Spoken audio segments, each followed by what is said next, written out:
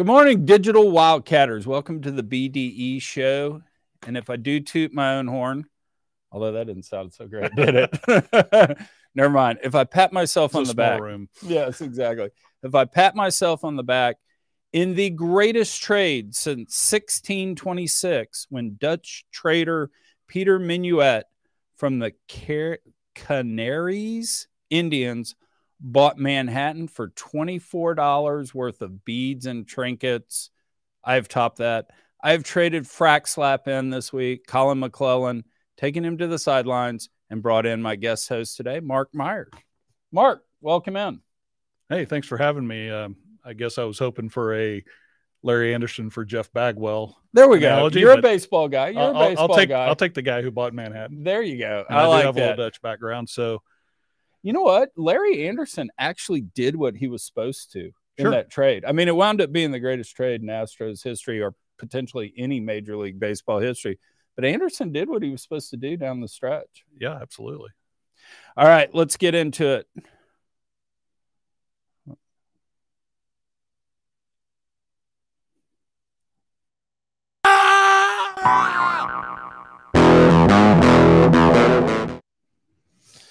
All right, Mark, I'm unemployed. I have a modest portfolio that I am living with. And yesterday morning, sitting around the Digital Wildcatters office, I shat myself. The NASDAQ was down almost 5%. The Dow was down over 1,100 points. Crude was down almost 4%. To quote Bill Murray, mass hysteria, dogs and cats sleeping together.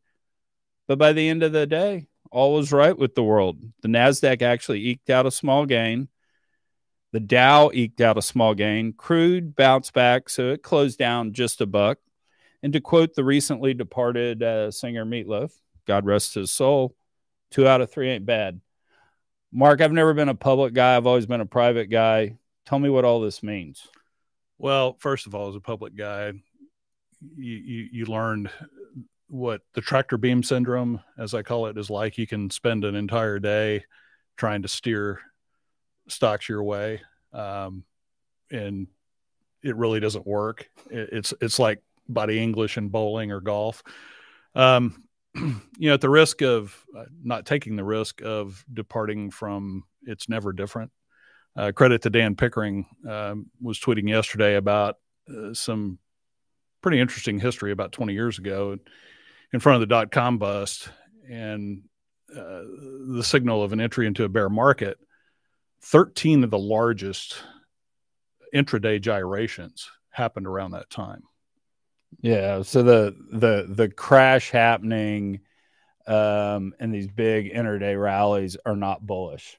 You know, I saw that tweet a few times yesterday that they're actually bearish signals. So there's a lot more complexity. There's a lot more information. There's a lot more speed, blind spots, both fundamental and a lot of externalities. Ukraine and what's going on there certainly is impacting on, I believe, risk tolerance. We've seen a real blowout in tech stocks and somewhat reminiscent of the 2001 rotation from tech into energy, but it's a lot more complicated today. And I think the magnitude of the intraday rally, like we saw yesterday, of course, the XOP opened up down 3% today. And I noticed right before we walked in here, it was clawing back to even.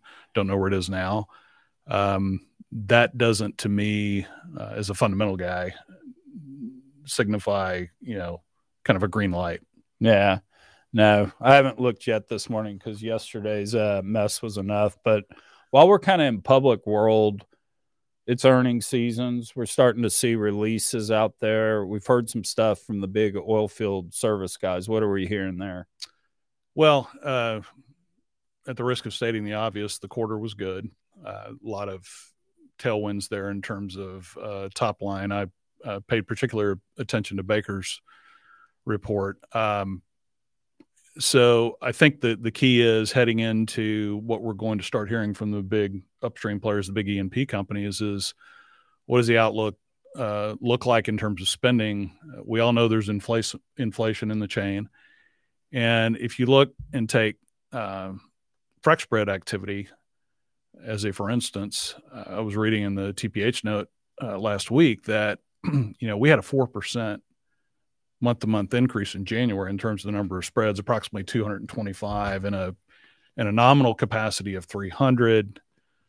Thoughts are that at least based on their synthesis of looking at the information and talking to service providers, maybe pricing starts to come back with some traction at around the 250 level. So we're not that far. The question is how much is going to be viable in terms of equipment that's ready to go in the stack, how much is going to be in need of a lot of, as they called it, tender loving care. And so there's going to be a lot of friction in the system. I think the question the E&Ps are going to have to answer is how they're going to maneuver around inflation. And so one data point I saw on Diamondback was citing pre-purchased materials and also harvesting some ongoing efficiencies that would then allow them, one projection is, think about 2022 CapEx is really run rate in Q4. So I think we're going to see a lot in terms of the tolerance for raising spending, because if you're not spending to keep up with inflation, you're losing ground. Yeah. No, it's never made any sense to me why, when times are great, the oilfield service guys just beat up the E&P guys. And then when times are bad, the E&P guys beat up the oilfield service guys. You would figure, given how much the whole rest of the world hates us these days, can't we all get in the boat and get along? But I guess we won't see that yet. Yeah, I used, for a brief moment in my career, worked in strategic sourcing with a consultancy, and we were in the phase in the mid-late 90s of moving from the low bid RFP to strategic alliances. And one contractor we brought in, and we asked in the interview, what's your idea of an alliance with a customer? And they said, well, it's a 6-month firm on price. I'll never forget that. And it was with a Cajun accent. Oh, perfect. Absolutely. Absolutely. We got goings on in private equity. Let's go there.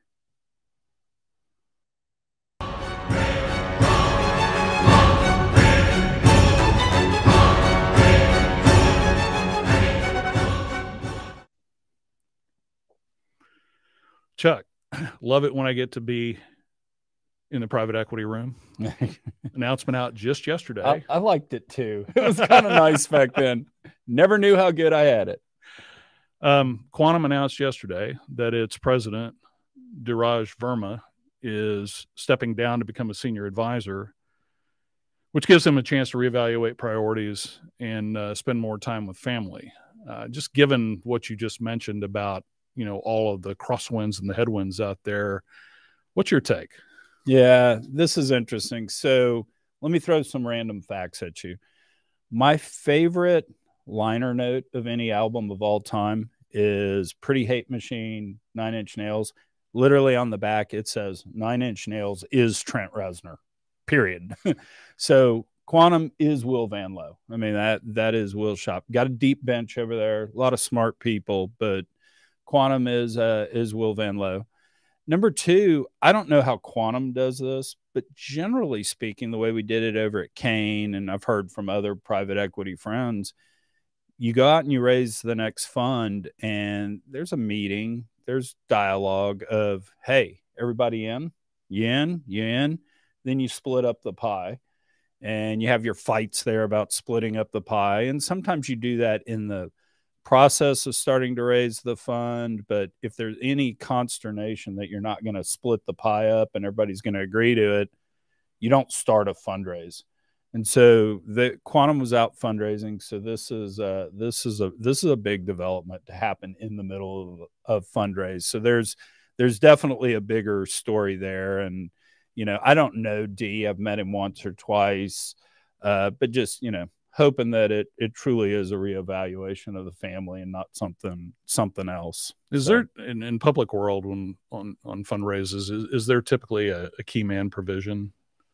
So usually the way key mans work in in private equity is it says something to the effect of this one person, these two, these three, these four people, usually in that number, if they are not devoting substantial or the necessary amount of time to run the fund, then it triggers a key man. So, I mean, clearly he's moving to senior advisor so that key man provisions are not tripped. And I don't know what their key man is. I've seen other private equity firms literally have one person. This person, if they're gone, it trips. I've seen where 2 out of 3 leave the firm, it trips. There's something like that. But the key to the key man provision is it basically cuts the fund off from committing new money to companies. So you still manage the fund, but you go from fees being paid on commitments to fees being paid on the lower of invested dollars and or fair market value. So that's the key to it. Yeah. One last comment. I mean, it is an interesting anecdote in the middle of really continuing sentiment within at least what I've picked up in my private equity relationships, is that there's still a lot of reticence on the part of LPs to have fresh capital called for, growth type initiatives in their existing portfolios. So I had lunch with a large PE fund CEO, portfolio company CEO last week, and it just reinforced that notion. There's quite a bit of concern or hesitation relative to a broader portfolio and what it means to be committing more inside of hydrocarbon related investments. I mean, that's a really good point in that, we talk about going to raise the new fund. It's really tough. The dollars are there. When you have a private equity fund, the documents say, we send you a letter, you send in the capital. That's the cash call that you just referenced. And the GP has 100% discretion on that. Now, the GP, if you don't send in your money, can penalize your capital account, can sue an LP to get the money. And generally speaking, there's this kind of like a marriage, if you will. The GP wants to raise the next fund, so doesn't want to piss off the limited partner. The limited partner, when times are the other way, you need to be in a GP and you want to make sure your money's taken, wants to make sure they don't piss off the GP. But it's definitely shifted to a point where some GPs are scared to call the money within the fund, even though they have the right to, just because what happens if you get told no? Right. Yeah. Well, it's also ironic that now we're starting to see, at least in the rhetoric, some reversal on the part of the big public managers who have been pretty vocal and adamant in terms of wanting to disassociate from fossil fuel investments.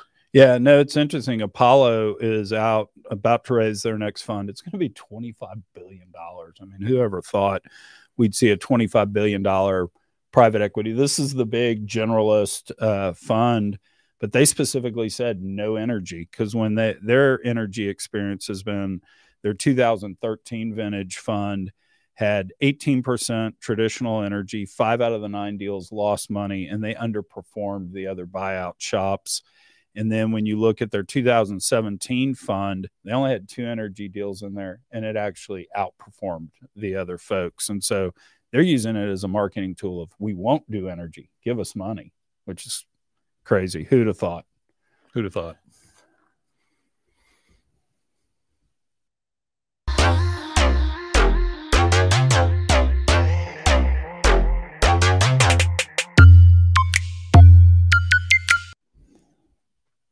Okay, I loved your picture on that guy.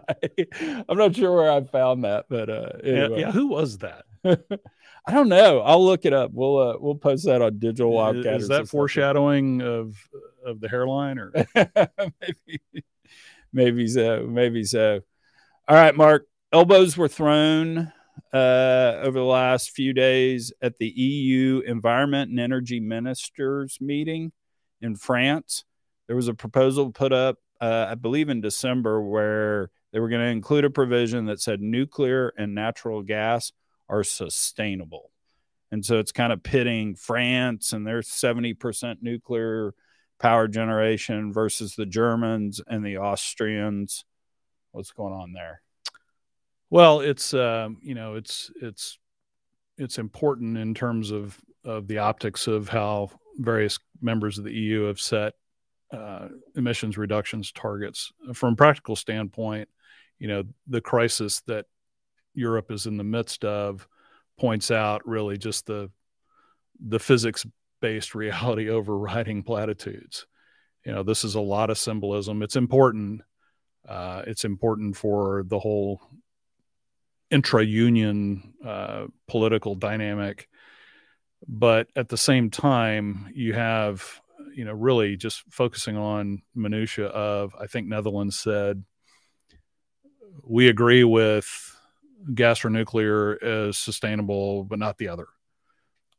It's going to carry where they get a nuclear and gas designation of sustainable. There are, I think, Germany, Luxembourg, and the Netherlands are in the opposition. I don't know exactly what the number split is, but there's a lot of unintended consequences in the middle of this too, not the least of which I heard some commentary last week. It's somewhat ironic as Germany decommissions nuclear, right? You're looking at importing power that's coal-fired generation from Poland and nuclear generated from France. And so, it's just another of the kind of elevated discord in the conversation that I don't think is all that helpful.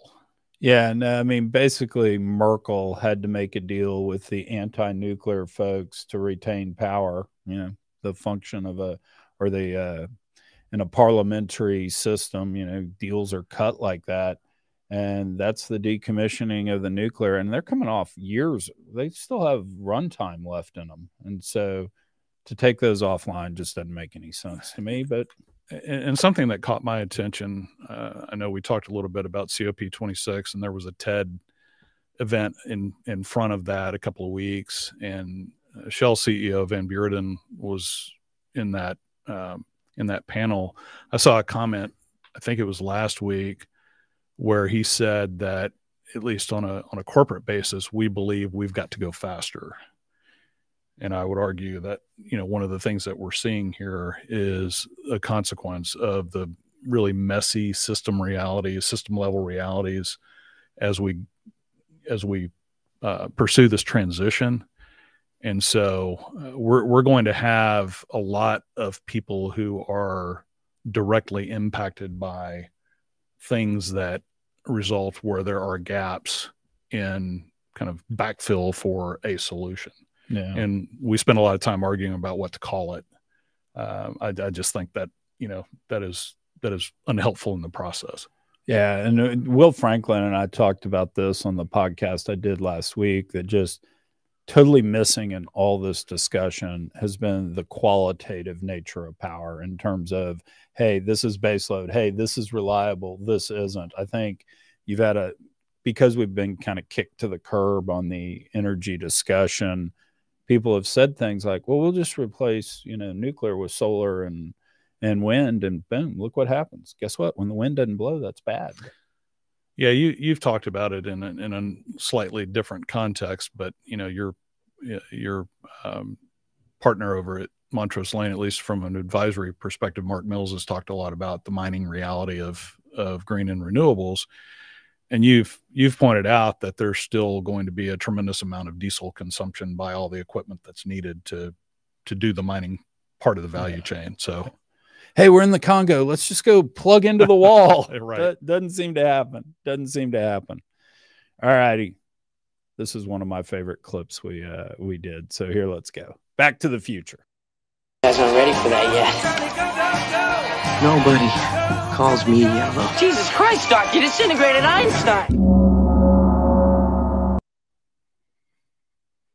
Well, Chuck, there's a rumor around that was confirmed today, apparently with a release that I have not seen yet, that Chesapeake is in agreement to buy Chief Oil and Gas for $2.6 billion. Chief is order of magnitude 600,000 acres in the northwestern part of Pennsylvania. production over a BCF a day. Looks very much like Back to the Future with the old Chesapeake model of acquiring large, chunky gas positions in the late 90s and early 2000s. You remember the no-fly zone around the Barnett and game over in the Haynesville. But first, a little trivia question or a quiz about Chief. In what basin in 1994 did Chief get its start? Given the fact you're asking this question, I pretty much know this answer is going to be wrong, but I'll go ahead and say it. Chief started in the Barnett. Well, that's what I would have guessed as well. No, actually, it was in the Bend. What they call in their historical timeline, they call it the Bend conglomerate. I remember talking about briefly for a brief period of time when I was an analyst about the Bend Shale, and we used to say it didn't work because the Bend bent, but it didn't break. So what's going on here? I mean, this is, we titled this Back to the Future, and that's probably what gets us tripped up by copyrights or something and takes this episode down. But, at the end of the day, this sounds like playbook Aubrey. I'm going to buy a bunch of natural gas. Natural gas is going to go to 10 to 12 bucks. I'm going to buy the best. We're going to drill a whole lot. It really does sound like the good old days with Chesapeake. I saw they put out an investor presentation this morning, and I dug through it, and it took me all of 30 seconds. So I have no idea what to make of this deal. There's not a lot of details in terms of metrics, locations, length of laterals, upsize stories. So maybe that'll come out. But it really feels like Aubrey back in the day. I'm going to buy it, and you're going to like it, Yeah, I mean, if there's a medium-term redemption of natural gas as being more sustainable and more green, I think it's just a fact of life that it is an important part of the bridge. So is this positioning really longer range ESG related in terms of going back to its roots as a majority gas producer? And if you remember when Chesapeake first got into the Marcellus, I believe there was a pretty high profile campaign against coal at the time and the clean virtues of natural gas versus the dirty aspects of coal. And I remember watching a lot of those public service announcements, if you will, in typical Aubrey fashion that we both love. Are there implications broadly for lack of a better term, the sustainability of a gas weighted E&Ps, particularly Chesapeake's business model, having an advantage portfolio from a hydrocarbon standpoint or hydrocarbon concentration standpoint? And what I hope it's not, and I looked this morning for their proxy, but they haven't filed it yet since I think you got 45 days post the end of the year to file your proxy. What I hope it's not is we went through bankruptcy. We cleared our balance sheet up, and we, management and the board of directors, don't own much in the way of the stock. So let's just grow as big as we can so that we can build up the case for cash compensation. So I think that's something we all need to dig in on this deal, because when you get misalignment like that with management and shareholders, it's something to worry about. Because say what you want about Aubrey believed, and he bought 10% of each offering he did. Absolutely. 5%. So, yeah. Absolutely. All right. The underappreciated story of the week.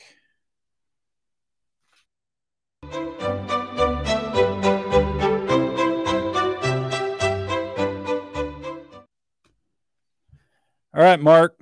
Serbia revokes Rio Tinto lithium project licenses. What the heck is all that about? Yeah, I picked this up last Thursday. There was a story in Reuters that the prime minister, who is facing an election or re-election in the near future, I'm not certain on the timing, issued a cancellation of the project and the revocation of their exploration licenses, or all the permits and licensing. And so the main theme here is a response to a pretty committed environmentalist and activist movement. The mine was called Jadar, Jadar. I'm not fluent, so apologies if I mispronounced it. And so that's the main theme of what's going on here. And I like to think about it as, NIMBY comes to Serbia. Yeah. And I think it raises, certainly some questions for the U.S. John Arnold actually tweeted last week about the paradox of between fossil fuels, and now we need to be, really consistent in thinking about domestic lithium mining the same way, the offshoring decision versus lithium, because all of that is a critical component of the green transition, especially batteries. When you texted this story to me last night, and I was looking and I was going, this is basically the Serbians saying F you because of Djokovic and the Australian Open, take that, you bastards. Blew me away reading the story that it really was environmental pressure within Serbia. I mean, I hate to sound, xenophobic, but it's just, who would have thought the Serbians would be swayed by environmental type issues? And it sounds like they are. I don't know the generational profile of that opposition group, but it does, provoke thoughts about, in Europe, especially, just how powerful the whole, Greta Thunberg activism and the momentum and the power that certainly was brought to bear in this, the political pressure that was brought to bear in this case. I mean, this was a big deal for Rio Tinto. It would have made them, I believe, a top 10 producer in the world of lithium carbonate. Yeah.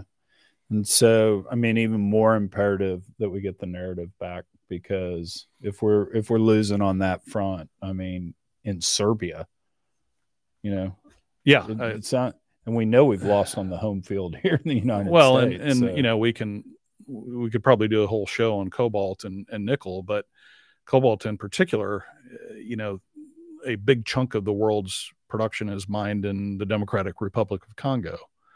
And so we've got certainly some issues associated with just the mining process, but you start to get into S&G as well, as you think about things like child labor and work practices in terms of human safety. Exactly. So, all right, Mark, this is Colin's favorite part of the show. And you actually came up with the recipient of this week's Finger of the Week. So let's do it.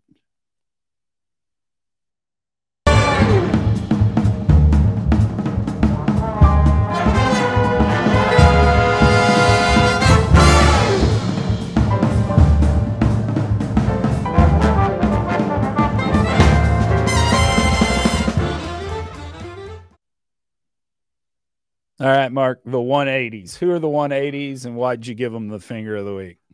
Well, you gave them the Finger of the Week. I just came up with the name of the recipient. Look, we've seen a lot of reality-based reversal of those who have been, speaking pretty harshly about the oil and gas community for the last, 3 or 4 years. I think Larry Fink sent out his first really pointed letter on ESG maybe 3 years ago. If you think about it, there was no reason for a public manager to be involved in energy stocks. That's been mostly the case since 2014.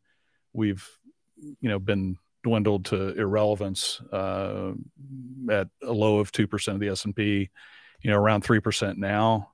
And so you didn't have to be involved. Well, if you weren't involved in energy last year, in traditional energy last year, you left some money on the table. And certainly seeing what I think consensus is starting to believe is really a repeat year for traditional energy, just given all the supply and demand dynamics, inflation and so forth. It's even more fundamental than that, because there's been a bit of a rising voice coming out of those who are most directly impacted by, the problems that have been created by getting in a hurry and getting a little bit messy about transition. And so I think we've seen a reversal, thus the 180s in not only, some pretty high profile public managers, but also in other areas. I think you had a story about Japan. I guess, we can throw the what's going on with the EU designation of nuclear and gas in there as well.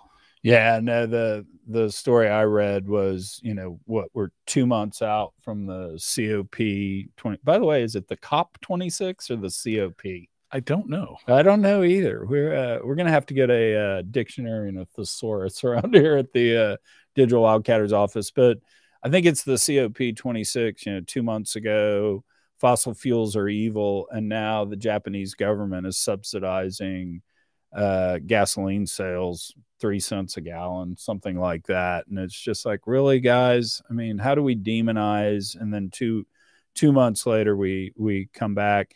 The rumor I've heard, don't know if this is true, but, a lot of the money managers who shall remain nameless, although we had pictures, there's some talk that they talked up their energy transition books at the expense of hydrocarbons, and maybe their actions were otherwise. They were buying hydrocarbons last year, and now the talk up is we've got our book built.